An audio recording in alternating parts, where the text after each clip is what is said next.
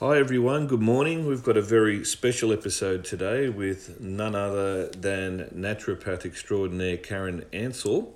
And Karen's with us today to talk about, I think, one of the most important aspects of our health, and that is just to do with the gastrointestinal system. And we're going to talk about buzzwords at the moment and things that seem really popular, and that is gut health, to do with prebiotics, probiotics. Which one should you be taking? So stay tuned for that. Not all probiotics are the same. Explaining some of the science and why it's become so important, gastrointestinal health, and also a little bit of science, a little bit of prebiotic talk, a little bit of probiotic talk, a little bit about how gut movement and peristalsis, and finally one of the most important aspects is how stress can affect all of that as well. So welcome aboard, Karen. Hi everyone. Yes, a very big topic today. We could talk about it all day. But as a naturopath, we're drilled into us that the gut's our core and everything stems from that. So there's so many reasons to look after your gut health. Basically, there's trillions and trillions of living microorganisms in our gut. We're actually made up of more bacteria cells than human cells. Right, really? Yeah. So we've got to look after those little guys. Because there's good ones and bad ones, isn't there? Yeah, that's right. And it's all about keeping the balance.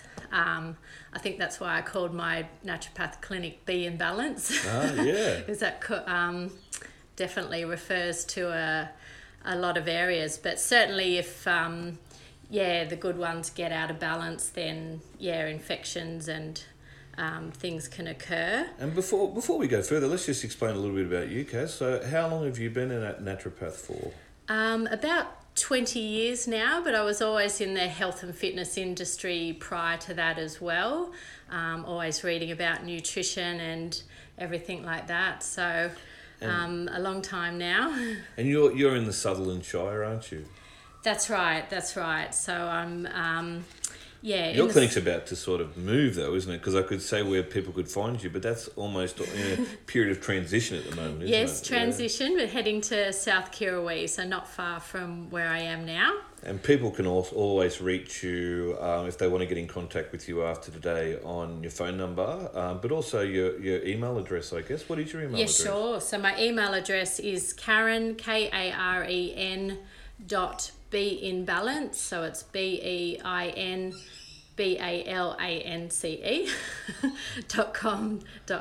at gmail.com. Beautiful. Well, let's get stuck straight into it because, I mean, another thing, we did a little preparation, just talk about some things we wanted to speak about that was important that I think everyone needs to know, not just chiropractic patients or naturopathic patients, but sort of everyone in the general population probably needs to know some of this stuff so they can make informed decisions about their health. One thing we didn't talk about in our prep was also the role of antibiotics and what they do to the gut health. So we'll have to chat about that quickly as well at some point. So we'd forgotten about that. So and look, hang with us, guys. We don't know how long this is going to take. It could be anywhere between half an hour and an hour. So hang with us. There's some cool topics that we've got to get through. But we're going to try to hit those 5 main areas so you can take something out of it. So the first thing we need to talk about, I think, is to give people a little bit of background, what is it about the gastrointestinal system that is so important, and why does it seem that absorption is so important in the gastrointestinal system? Sure. So our gut bacteria have so many different functions, and we're learning more and more. I guess when I was at naturopath college, all we learnt about was a probiotic, but now the research has gone in such a different way where we're identifying all the different strains and all the different singular actions of those strains as well. So the research is phenomenal the way it's moving. But yeah, our gut bacteria has to be in the right balance. Plays many roles, so definitely the breakdown and absorption of all our nutrients from our food. There's a lot of checks and balances in the gut. So there's these little dendritic cells, they're called, that come up and act like surveillance on the gut barrier layer for our immune system. So certainly... sorry to interrupt, but that dendritic cell, I saw you use your fingers, so I'm presuming they're like little finger-like things. They look like that, yeah. They actually come up through the barrier layer, and then, these little finger-like projections. And they're scanning that internal like environment. Private eyes, are they? Yeah, absolutely. Is that right? Wow, that's fascinating. There's so many checks and balances there. So that gives then, I'm presuming, I'm pulling at straws here, but I'm presuming they give information back to the nervous system, do they? That's correct, yes, definitely. So via the vagus nerve, I'm presuming. Yeah, because that's, funny enough, just recently found out that, you probably know this, but like I found out only like 6 months ago that the vagus nerve, which goes from your brain to all your gastrointestinal system, it has 90% of those fibres, the big thick nerve, and that nerve branches out and goes to the whole gastrointestinal system. I only recently found out that 90% of those fibres go from the tummy to the brain. Right. So we thought it went the other way. Right, okay. So it's really your brain... It's like what you're saying there is that your gastrointestinal system has its own brain of its own, Yeah, it's fascinating. So that's where some of that neurological feedback comes from then. Sure. And also neurological actions in the gut as well. I mean, we're talking about absorption, and we want our gut barrier layer to be nice and integral. So I'm talking about the cells of the gut wall need to be nice and close together and strong. So there's a big issue in Western society now of what they term leaky gut, I guess, where the cells of the gut wall become more spread apart. What would cause that, Kurt? Yeah, so there's a lot of things in Western society, and perhaps I'm skipping ahead to one of our other topics. The prelims, but certainly stress can eat away our gut barrier layer, or degrade our gut barrier layer. There's a lot more processed and chemicals in food and colours and preservatives and things like that will certainly erode our gut barrier layer.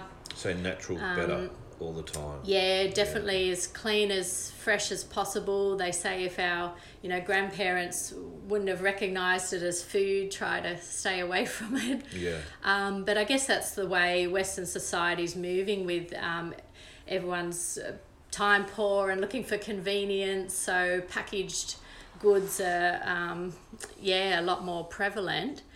But that comes at a cost, right? So what you're saying is that it actually has a structural change to the way the stomach absorbs, right? So physically it has a change, to eating this food. It doesn't just pass through you. It actually damages the inside of you. Yeah, that's right. And even, I guess, things like we've actually got these finger-like projections on our gut wall called villi, and they provide the absorption area, I guess. And I guess the biggest example of that being eroded is celiac disease, which is a true allergy to gluten, the protein component of wheat. And the villi in those people will basically be flattened. So is that right? So the absorption capability, or that absorption area is greatly reduced. Does that regenerate after they give it up, or is it like that for the rest of their life? They can certainly manage better digestive health and everything. I'm not totally sure though whether that regenerates or not. But an interesting thought there. One other really interesting thing that came up in research more recently about how our gut barrier layer can be affected, and this is really, really interesting, but we've got to basically feed our gut bacteria with their preferred fuel is fibre. So again, with our Western diet, like a lot of sugar, a lot of fat, those kind of foods just sort of pass through the gut wall and they don't feed our good guys in the gut. And what can actually happen if we're not feeding our good bugs, they'll actually turn upon ourself and they'll start eating away the gut barrier layer. Does that play a role in some sort of autoimmune response then as well? Sure. Well, it might not cause an autoimmune response, but certainly in any autoimmune condition, one of the first places we look to balance and treat is the gut. Sure. There's always gut dysfunction in autoimmunity, and like I said, with all the immune balance of that the gut brings, they say 2/3 of our immune challenges, we're always looking at the gut. And interesting with some of our bacterial probiotic strains, we've got some that are very immune balancing, or some that are an immune enhancing if you've got a cold or flu, to help fight it off quicker and things like that. But about our gut, we need to feed them with the fibre, or they turn on ourself and will erode and eat the gut barrier layer. Okay, so fibre sounds like, besides probiotics and prebiotics, which we're going to talk about, sounds like an essential building block of just the foundation of a good diet. So what do you consider good fibre, and is fibre something that you should take in? Like, I see sometimes people take like psyllium husks and things like that. Sure. And is that overkill, sure. or should you just be getting your fibre from fruits and vegetables and stuff, or do we need extra fibre to supplement? Sure. So, fibre, I think we should generally be getting enough by increasing I try to encourage clients to increase our plant food. And we'll talk about, we've both chatted about already this study they did more recently on a Tanzanian tribe. Well, let's go there now. That's go fine. There now. Yeah. Yep. Let's go there now. Sure. So what happened with that Tanzanian tribe? Like, I know I just did a little bit of reading before this because I was fascinated by much as we're doing this. Sorry, I can't block it. I'd rather, because I'm recording on our phone. Sorry, everyone's calling me back at once. So what I thought we'd talk about is this Tanzanian tribe, because it seems to come up a lot. It seems to be coming up in several sort of... I saw a TV show about it ages ago.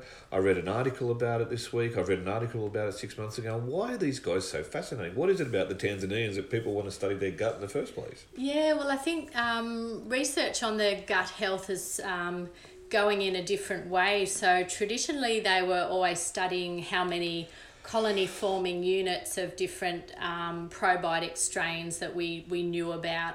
But with this study with the Tanzanian tribe, they've now started looking at the diversity of the gut strains and focusing on that. So what they found was, looking at the Tanzanian tribe diversity. Now, these guys were eating about 30 different plant foods a day. So, and compared to our Western diet, like, I think a lot of us would be lucky to get in 5 or 6 different plant foods a day. Maybe 30 a year. Yeah, that's it. So, I think we all get stuck on just eating the same things. I encourage people try to eat seasonally. So or go to the fruit shop and grab some things you've never eaten before, as far as salad and veggies go. So there is some merit in that. So diversity seems to be pretty important. Yeah, definitely. So trying to get a good array of all your different fruits and veggies kind of thing, and even grow some of your own herbs and go and pick all the different herbs to stick in your salad things like that to get some diversity. So basically they compared the diversity of gut strains of the Tanzanian tribe to Western society gut. And the diversity of the Tanzanian tribe gut had more than double-fold of ours. So a big difference there. So what does that mean in practical terms, Kaz? So if someone's got double diversity, if they've got more and they've got different types, how does that benefit them? Yeah, well, the thing was they don't have all this chronic disease that's facing our Western society. So there's the upside. Yes, yeah. So less... chronic disease. Maybe they don't have the same stresses as we do, but a lot of things would come into that, but they were focusing on the array of plant foods, I guess, that they were eating. So it's worth studying. It's worth checking out what they're doing, because clearly they're not got any of the... I'm presuming when you say Western diseases. I'm presuming some of obviously the cardiovascular and cancer, but I can guarantee that probably the autoimmune ones as well that seem to be on the rise. Yeah, that's right. And a lot of, chronic disease is the biggest thing facing Western society now. And I guess even inflammation is at the root of the cause of a lot of our diseases, and even a lot of inflammatory cascades can start in the gut. So even with all the musculoskeletal things and everything, maybe even Alzheimer's and stuff too. Oh, absolutely. So we can. They say again, like we mentioned that leaky gut scenario before. They say if there's leaky gut, there's also neuroinflammation, neurological inflammation. So swelling of the brain? Inflammation of the nerves, neurons, sure. Okay. I guess. Yep. And that can lead to degradation and things like that. And then possibly shrinkage over time. Okay. Yeah. Okay. Yeah, maybe that's another topic we can talk about at another time, because that's a big one as well. You know, I mean, there's so many theories around that ever rising problem, but I feel that all of us who are in the sort of, you know, I don't like using the word alternative as far as what we do, you know, or even complementary. I just think it's a different type of approach to health, you know, than the traditional Western type approaches to health, you know. So and maybe that's something else we can chat about at another point in time. So interestingly enough, right, getting back to what we were talking about then with these Tanzanians, so it seems that we've already covered that certain foods aren't good for us, processed food. And one of the things I found interesting when I looked at that study was the fact that perhaps some of the reasons we got into trouble in our society was due to the rise of agriculture and farming, because that made it very convenient for us to eat the same foods year after year, and you eat the same thing time after time. And with a lot of those, what I read about the Tanzanians was they didn't do any farming, but they sort of moved around. They're a bit nomadic, but they ate a lot of root vegetables rather than, and fruits and vegetables and so forth. And I'm presuming meat. Did they eat meat as well, those guys? I'm not sure. Yeah, not sure. That's interesting to know too. Yeah. I mean, just as a segue, I mean, I noticed that there was a few studies came out today. Interested in your opinion on this.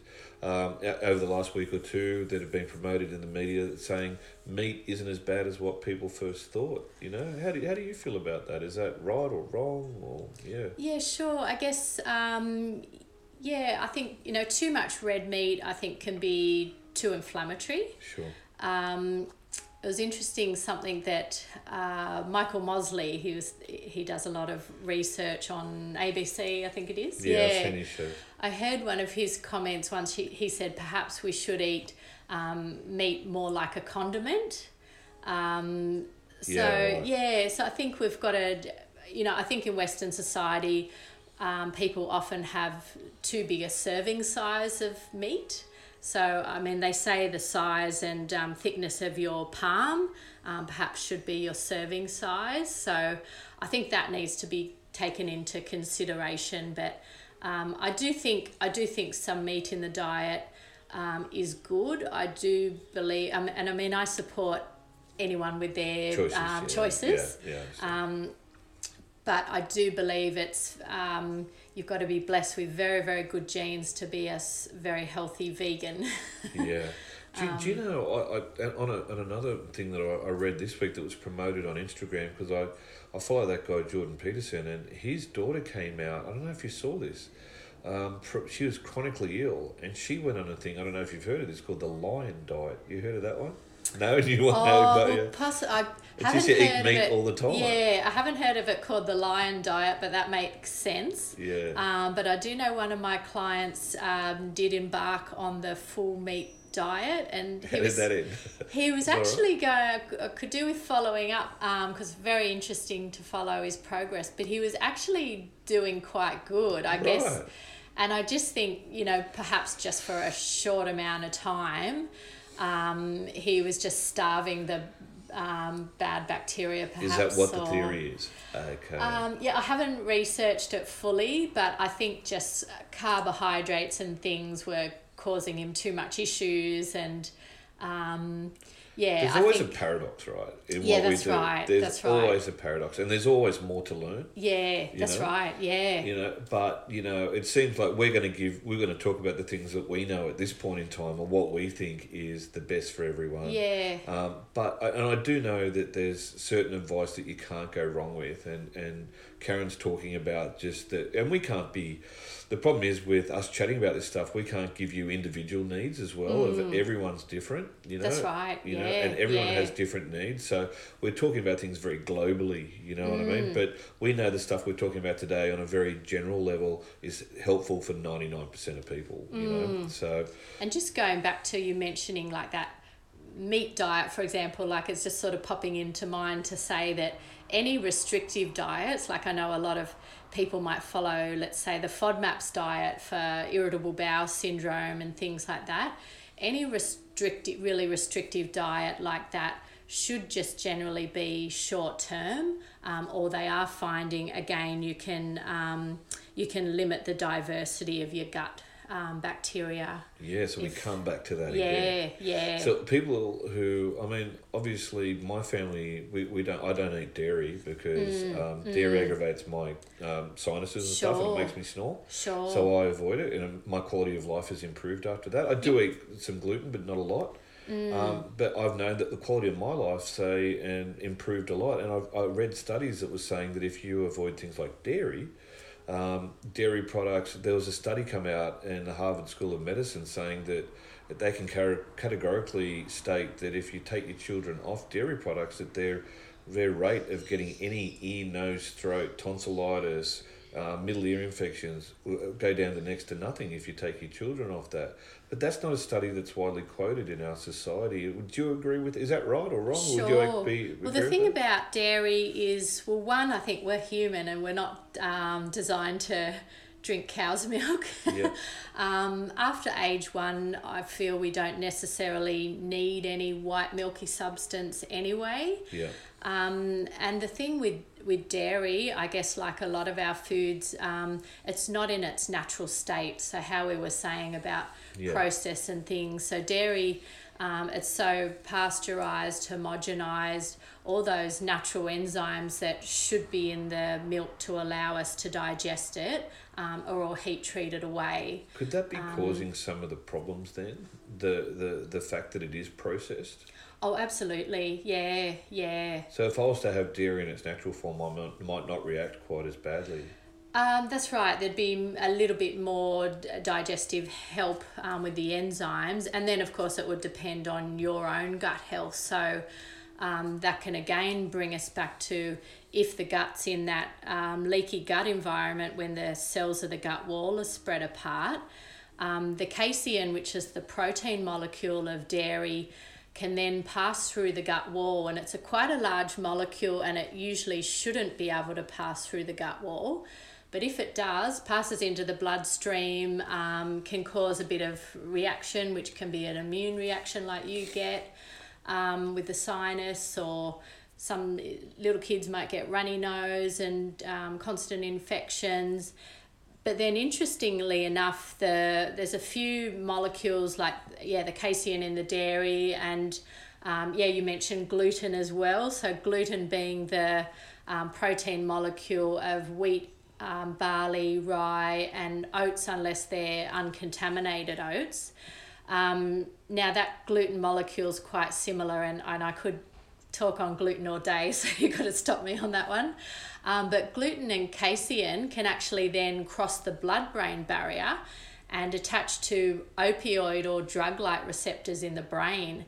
And this is a big topic. You can then see in kids poor concentration, behavioural disorders, foggy brain. Even with adults, we'll get foggy brain if they're not digesting those food molecules properly in the gut. It's funny you say that, because I don't eat a lot of gluten. When I do now, I I kind of really like it. Yeah, It's like I get a bit of a high out of it. Well, Right? that's exactly right. And you see a lot of kids that form like an addiction. Yeah. And their diets become really limited because all they want is their cheesy pasta and their yogurt and their milk and their bread. Very, very common. And that's once again narrowing the diversity. Yeah, that's right. Yeah. And they're getting that opioid or drug-like hit, so they're craving the food, and it becomes an addiction. Between the iPads and the diets. I know. And, what are we doing to them? Yeah. And that's it. I think we're passing on poorer and poorer gut health as well. And, I feel our environment's a little bit to do with it as well. Like we're becoming more of a concrete jungle. So they say you pick up more gut bacteria from the soil or from patting animals and things like that. Yeah. And the now more sanitized the world is, the less microbiome, good contamination you might get. Yeah, that's right. And even, some of our hand sanitizers have such strong chemicals in it. By washing your hands in them affects your gut bacteria. Is that right? Yeah. So particularly avoiding ones that have triclosan in them is a bit of a nasty one. And it's an antibacterial agent. So, wiping out all our good bacteria on the skin. Well, I think that's another talk we could possibly have, because I know Sarah, my wife, is has always tried to have a chemical-free home. So she tried, so the chemicals in household products, even in detergents, in washing powder, in cleaning products, can affect that natural environment. That's right, and again, affecting that gut barrier layer. Wow, I never knew it traced back to there. That's interesting. Yeah. Oh, one cute bit of a study where we were just talking about like the soil and pets and things like that. So one study actually found that like plants and trees, they actually have their own microbiome cloud around them. And us spending time in nature will actually take on a bit of that gut bacteria. Really? Yeah, so that's amazing. I mean, you always feel good if you go for a bushwalk and things like that. So, but maybe there's a bit more to it. I'll tell you one thing really interesting, right? There's this patient that I've treated for a long time. He'll remain nameless, God love him.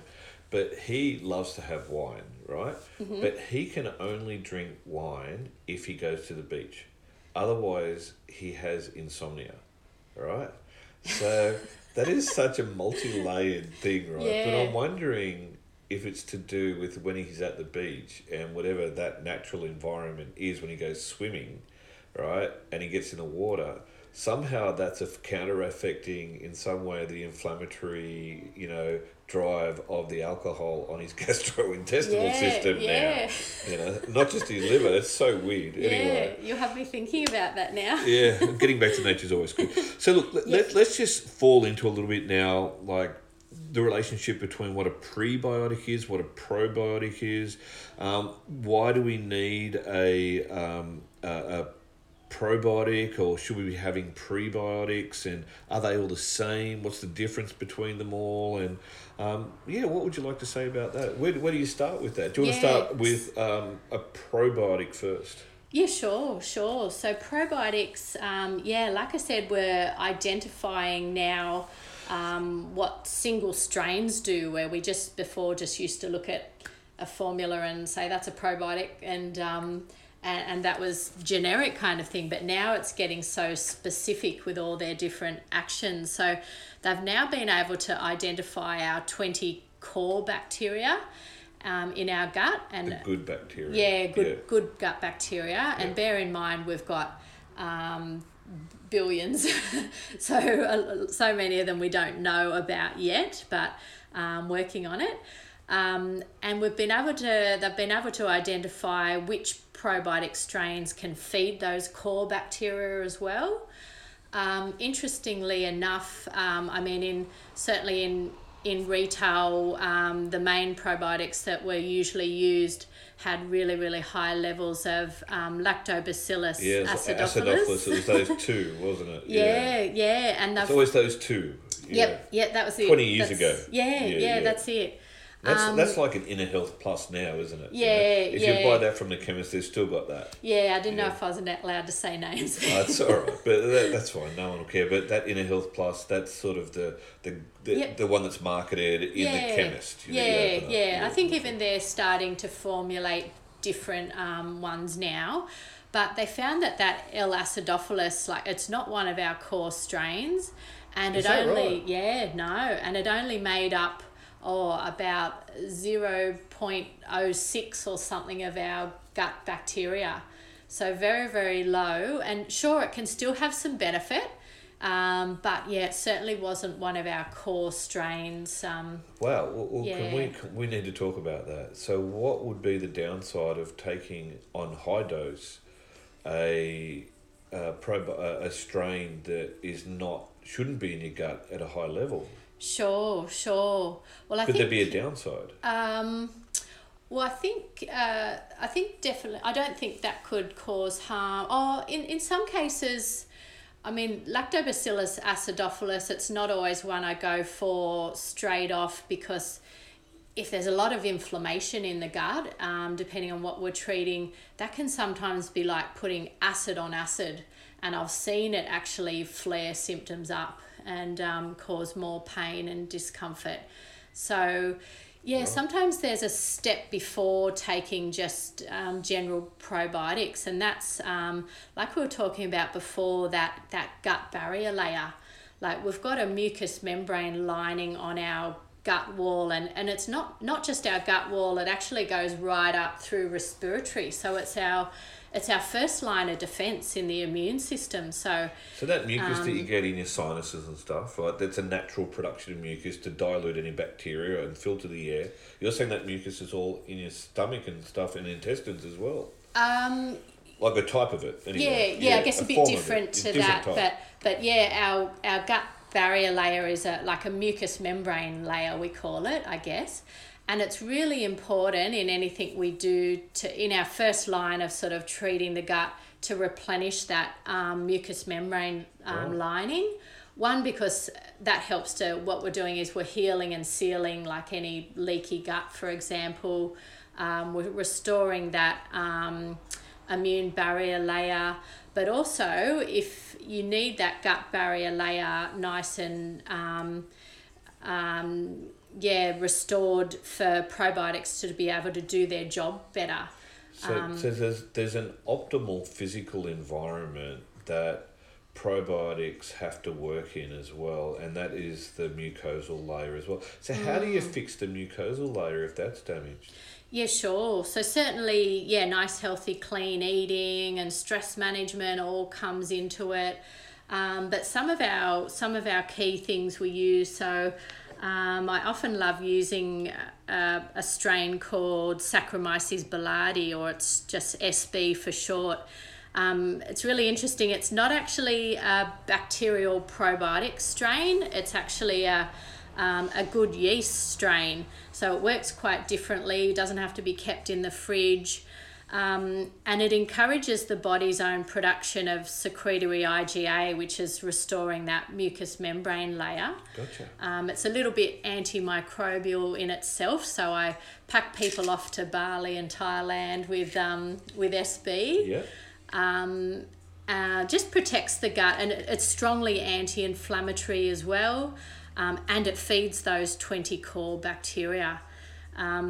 It's also the one, if someone's taking antibiotics, an antibiotic won't kill off. Can they take that? Yeah, they can take it at exactly the same time, because it's not a bacterial strain. The antibiotic won't kill it off. Gotcha. So it can work really nicely alongside it, and it's quite specific against bad yeast overgrowth in the gut as well. So I know that commercially they also market sort of immune probiotics and other type, like they're now saying that you can buy different types of probiotics for different functions, and some that stay in the fridge and some that stay out of the fridge. Is that something you could just elaborate on us for a little bit? Yeah, sure. So it is becoming popular there's some technology that allows the probiotic strains to last longer outside the fridge, which is good. And they are usually, especially the practitioner ones, I guess, are generally packed with more strains than is labelled on the gut, so they could be out of the fridge for a period of time, probably even up to a week, and still hold their same potency before they start going down.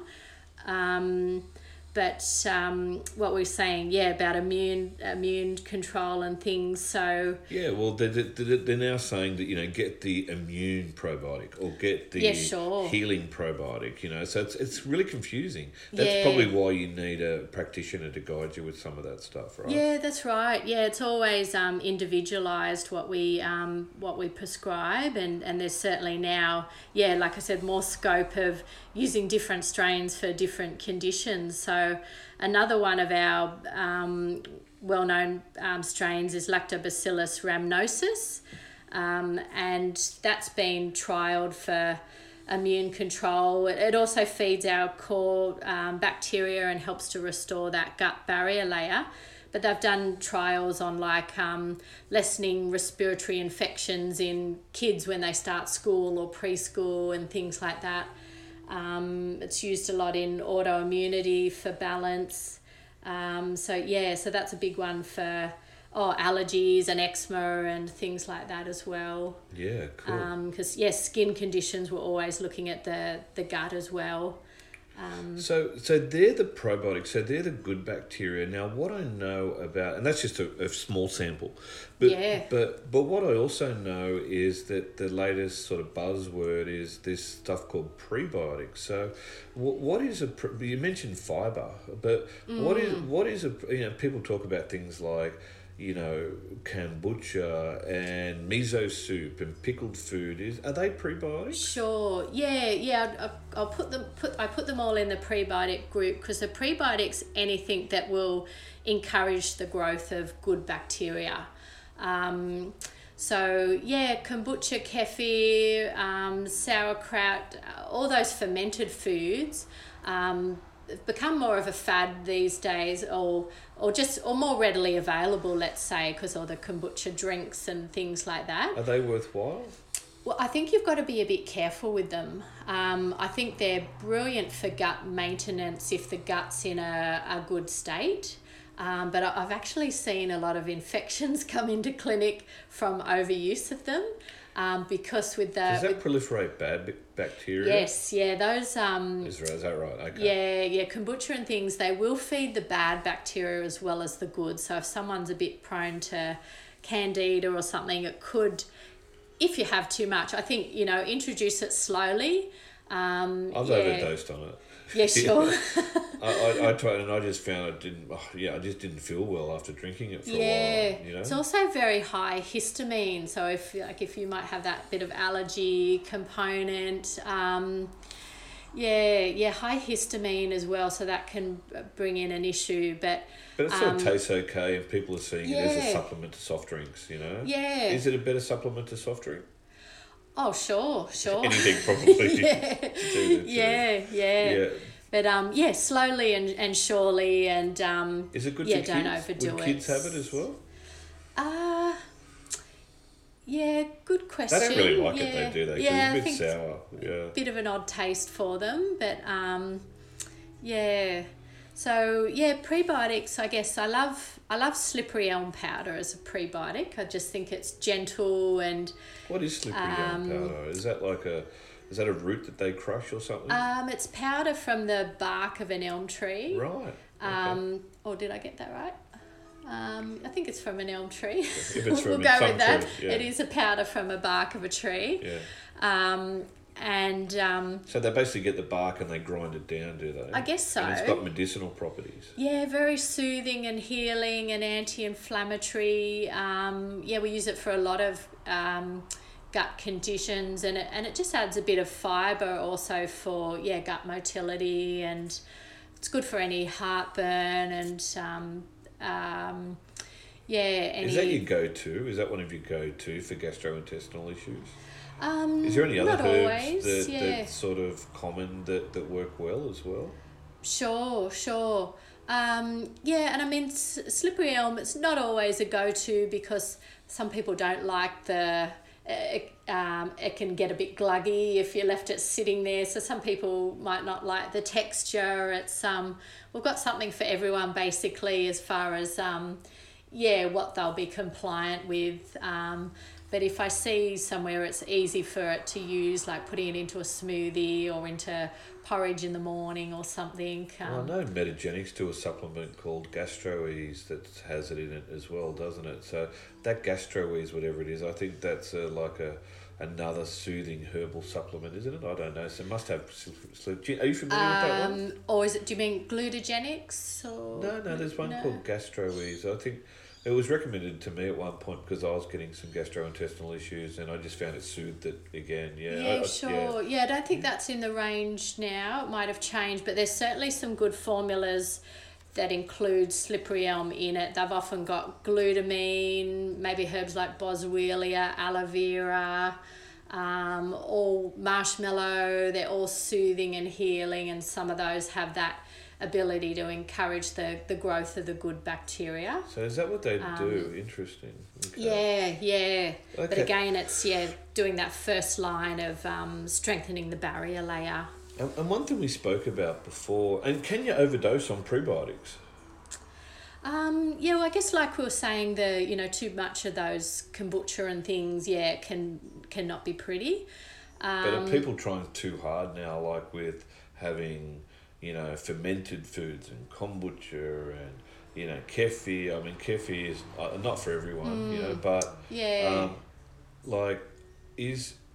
are people sometimes trying too hard, and then rather than just eating a wide variety of fruits and vegetables and stuff and a little bit of that stuff, it's probably a more sane approach than just going straight for the heaps of, prebiotics. Yes, agreed. I do think in Western society we catch on that something might be good and we just go too hard on it kind of thing. So, I think variety and balance is the key, and sure, there's some can be some great benefits from those, but just little and often rather than too much. Sure. It was like, I guess, at one point when we thought soy might be good for us. I guess in Asian cultures, they might eat 50 grams a day of the fermented soy, like tofu and tempeh and everything.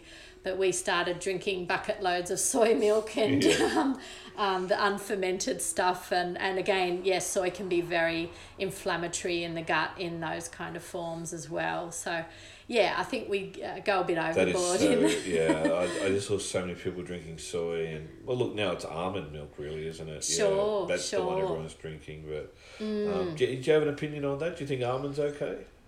Yeah. I mean, there's only a small amount of almonds really in almond milk. Okay. You do have to be careful of look at your ingredients. I guess in the milk alternatives, there's one ingredient called carrageenan, which sneaks into some brands of milk alternatives. They use it as a softening agent in ice creams and some yogurts and pastries and things, but very inflammatory in the gut and can cause diarrhea. So especially anyone with like ulcerative colitis or Crohn's, got to be really careful with that. Okay. So look at your ingredients to get it as clean as possible. Yeah, thanks for that. That's great. I mean, one thing we didn't speak about that I think is probably, and you and I both know, being in the business that we are of helping people, and we both understand that stress plays a major role in the way our bodies work too, isn't it? And especially the gastrointestinal system. Yeah. There's something that I've spoken about on previous podcasts, but I'd love to hear your slant on it, and that is just how the flight or flight response works, and what adrenaline and stress does to your ability for your stomach to work properly, your digestive system to function. Yeah, sure. So when we get that surge of adrenaline, and can be from our busy days or anything like that, but So they say we're in that fight or flight response. And what happens there is that the blood's going to your brain, so you're alert. The blood's going to your muscles as if you're going to have a physical response to run away from an attacker. And when we're in that state, our digestion's actually switched off. So I do definitely encourage mindful eating with all my clients, because I guess traditionally what used to happen is the hunter and gatherer days, I guess they'd hunt the food, and then it's all the preparation. So it's all the aromas of preparing the food that, you talked about before about the vagus nerve. So those aromas would basically register to tell the vagus nerve that send messages to switch on our digestive secretions and prepare for food. But now, because a lot of people might eat their lunch at their computer while they're doing emails at the same time, so they're not focusing on their food, and or it's all about fast and convenient, so we're not getting all those aromas to switch on our digestive secretions, and our gut's not prepared, and the food can just sit there heavy and not be properly digested. So I definitely encourage everyone to, step away from your computer, take a few deep breaths through your nose before you sit down to eat. Yeah. Is that right? I never would have thought, and maybe there's something in meal production that goes through that as well. Actually cooking and actually preparing your meal might be setting your stomach up to receive it. Yeah. And just looking at your food, look at the colours and the smell and everything. There is one little way we can cheat a little bit to try to emulate that action, and that's having something bitter before our meal, or the Japanese often serve a little bit of salad before the main meal. So anything, again, the vagus nerve, but anything bitter registers on the tongue, sends a message down the vagus nerve and gets the digestive secretions can you give going. us some examples besides the salad? Anything else? So apple cider vinegar is a good one. Not everyone's cup of tea, but just it doesn't react well with me. So again, fermented food, so high histamine, so not for everyone, but coming out with me with histamines, isn't it? It's the same thing, like a teaspoon of apple cider vinegar in a third of a glass of warm water to sip on's a good one. So one thing that the Chinese do, as you know, is I try to drink as much. See, and if ever you go to an acupuncture seminar, I'm guessing naturopathy is probably similar. Rather than people taking a cold drink in and to the seminar, you see these people going to the hot water urn and just having a hot, they'll just sip hot water.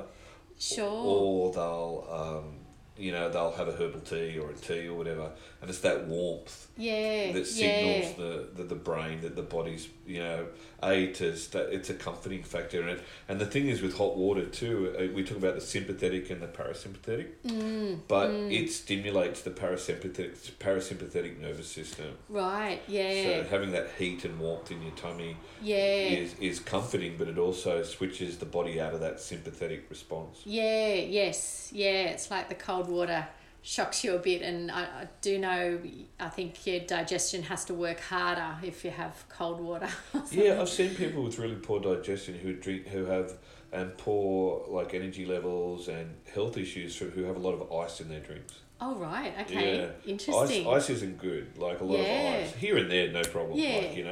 But some people love to have ice in their drinks. And it causes problems. Right. Well, with the stress responses, there was another thing that I just quickly wanted to talk about, and that was that the other thing besides the microbiome that we've touched on and the bacteria and the mucosa is also peristalsis. Remember that we learned about it at school, how some people, our stomach moves through our body. Food moves through our stomach without us even thinking about it through rhythmic-like contractions, right? And it just slowly goes around. And And you touched upon the fact that the stomach and the duodenum, leads into the small intestine. But if we were to unravel the small intestine, I think it goes for a really long way. I can't remember how long that is. Yeah. But it's a really long way, isn't it? Yeah. And then the large intestine, which is actually smaller than in length than the large than the small intestine, and every part of your gastrointestinal system has a different role to play, doesn't it? So different things are absorbed in the stomach than the small intestine does fats, and the large intestine, with water reabsorption and so forth. There's different roles for all the different parts of the digestive system to play. But I wondered what your opinion was on peristalsis, and does some people have fast peristalsis and some people have slow peristalsis, and is that something that I've got a bit of an idea about that? And one thing with the stress response, I think sometimes our emotional mind changes that peristalsis. Yeah. So I think, if you look at the sort of TCM beliefs in things like irritable bowel syndrome, Crohn's disease, the common ones that we see with chronic poor gastrointestinal health, it seems this peristalsis is also affected by our emotional mind. And our emotional mind, the emotions are normally associated with that anger, frustration, resentment, worry. They're the common things, and I think that possibly plays a role in the speed at which things move. Sure. Does that make some sense to you? Yeah, and definitely, like you said, there's such a big connection with the gut and the brain, and in Chinese medicine they call the gut the second brain. Really interesting to mention that they say this is another function of our gut. 90% of our serotonin is produced in our gut, and 70% of our dopamine, so all our feel-good brain chemicals. And I would say that about probably 3/4 of the people that come to me with irritable bowel syndrome are already on antidepressant medication, and they don't know the connection there. And like you said, I feel the peristalsis can be affected by emotions. It's like a holding on, like a fear, and like you said, all those other emotions can come into it. But it certainly can have that action as well. Yeah, because it can slow down or it can speed up. Yeah, that's it. Yeah. So some people would have sort of a more sluggish bowel, or and some people might have a super fast bowel. Yeah. Depending upon what emotion they're actually feeling as well. Yeah. Now, one of the interesting things I found with this was that people often often in Chinese medicine they call it like a counter rotation. So rather than things flowing clockwise like they do in the body, as you know, it sort of starts to spin back the other way. Right. And so you've got to get it spinning back in the other direction. But often that will result in a hot head and cold feet. Right. Okay. So getting things moving in the right direction can reverse that, Yeah. and so sort of a lot of acupuncture is designed to spin that around a bit to get it moving in the right direction. Okay. And one of the things they talk about in that respect is that a lot of liver issues cause that. And then we I know we've got talking about gastrointestinal health today, but then if your liver is inflamed and your liver's not working very well, that has an effect on the gastrointestinal system as well. Absolutely. Everything's interconnected, and I love the way Chinese medicine analyse and look at the body. It's awesome. But liver's certainly responsible for all your digestive secretions. So if those bitter digestive secretions aren't happening, then you're not going to have as good peristaltic movement for sure.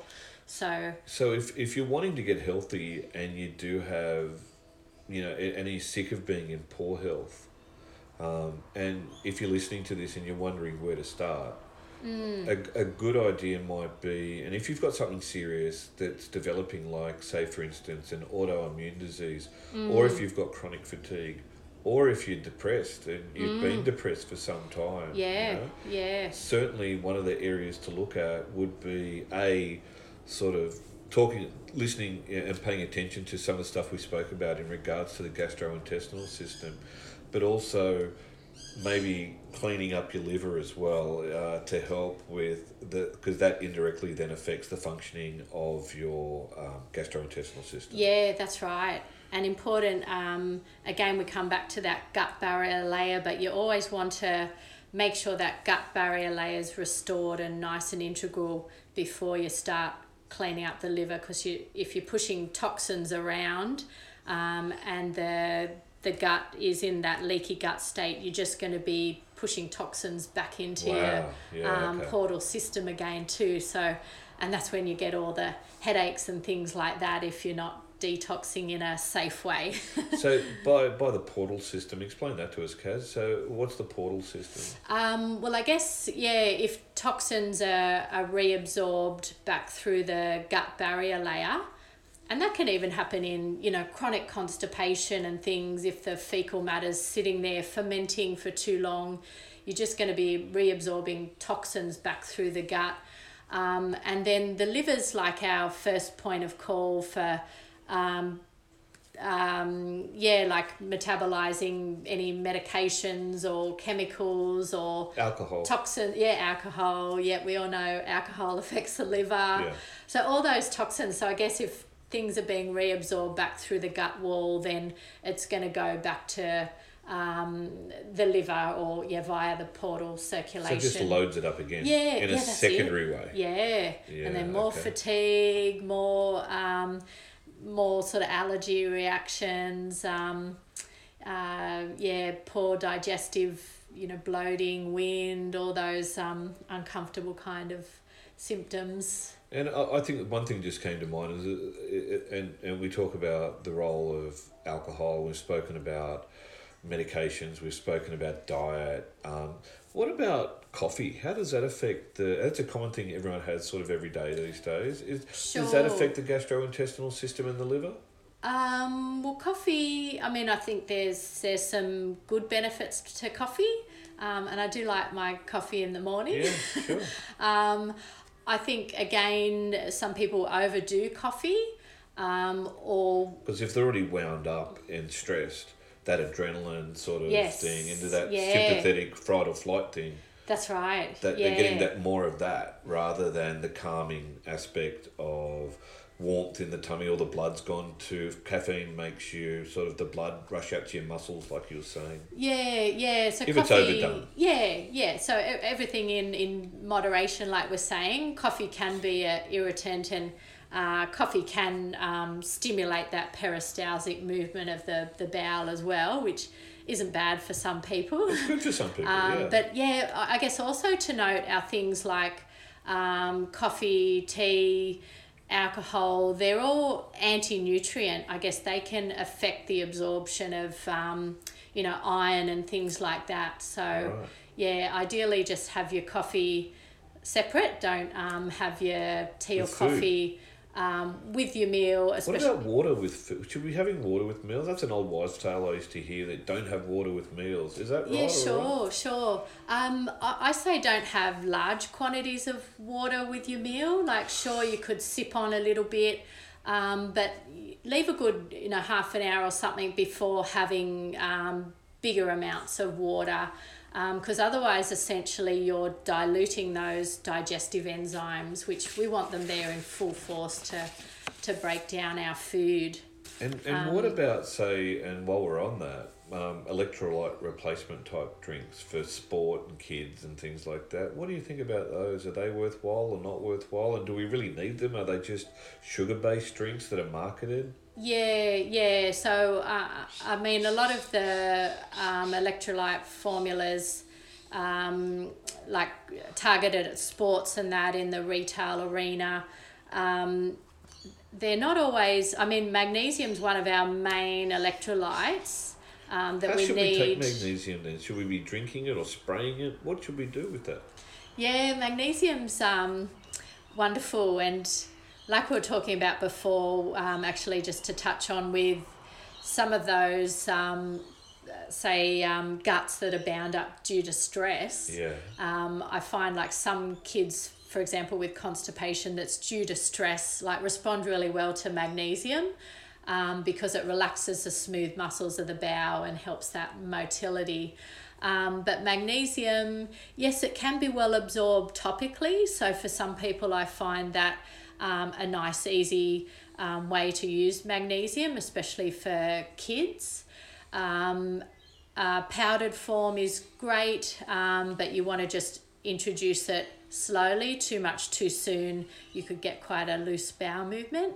Okay. Or it depends on what people are going to be compliant with as well. So tablet formulations and some forms are better absorbed than others. And one thing that really impresses me about Karen is that she always knows if someone's on a certain medication, she'll often know that they're deficient, that medication, while it may be essential for that person to survive, it also, Karen will know that taking that medication might deplete them of zinc or magnesium or other minerals as well. I know you've spoken about that in the past with clients that I've referred. So for every action, there's an equal and opposite reaction, and unfortunately, with some of the medications, they might block the absorption of some of these minerals. Yeah, that's right. So, so I always look closely into that to look for deficiencies. Certainly magnesium's a big deficiency in Western society because it's quickly depleted by the body in stress. Yeah. So they say, I think the statistic was perhaps 67% of us are magnesium deficient. Which is a sad indictment on us all, isn't it? Yeah. So, well, I'll tell you what, is there anything that you wanted to add before we finish up? We could talk all day on this. No, it's been wonderful to talk to you. I'm just mindful this is our first chat. Maybe we can do some other ones, but I really super enjoyed chatting to you about it. You're an abundance of knowledge. And I know you're a wonderful naturopath. So if anyone wants to get in contact with Karen again, she left her email address at the start. And what's your contact number, Cass? Sure. So my mobile number's 04321 94735. And I can't recommend Karen highly enough, and everyone from babies through to older people, she can, and especially she's helped me with my children and continues to do so, and I can't recommend her highly enough. So guys, if you need a naturopath or need some advice just on diet and maybe if anyone's taking any medication or someone has poor gastrointestinal health, not only do I think it's worthwhile, I think it's essential that you touch base with a good naturopath. And obviously, even with what I do from a chiropractic point of view, with chiropractic can balance the parasympathetic and and sympathetic nervous system, but also from an acupuncture point of view, there's also much that can be done to help people improve their health. So really great talking to you today, Karen. Good chatting to you. Is there any other topics you'd ever like to talk about in the future? Is there something that you'd like to talk about if we did another podcast? If I could grab you again from your busy schedule? Yes, I'll be back, absolutely. There's one thing that might be really worthwhile for you to talk about, and it's really super common in my practice with what I treat, and that is endometriosis, polycystic ovarian syndrome, infertility, and I touched on that before in another podcast, but there's no way we'd have the insight that you would. So maybe that's one we could do in the future again. Yeah, love to. Yeah, so thank you very much, Mick, and thank you everyone for listening. Thanks, guys. See you next time. Bye.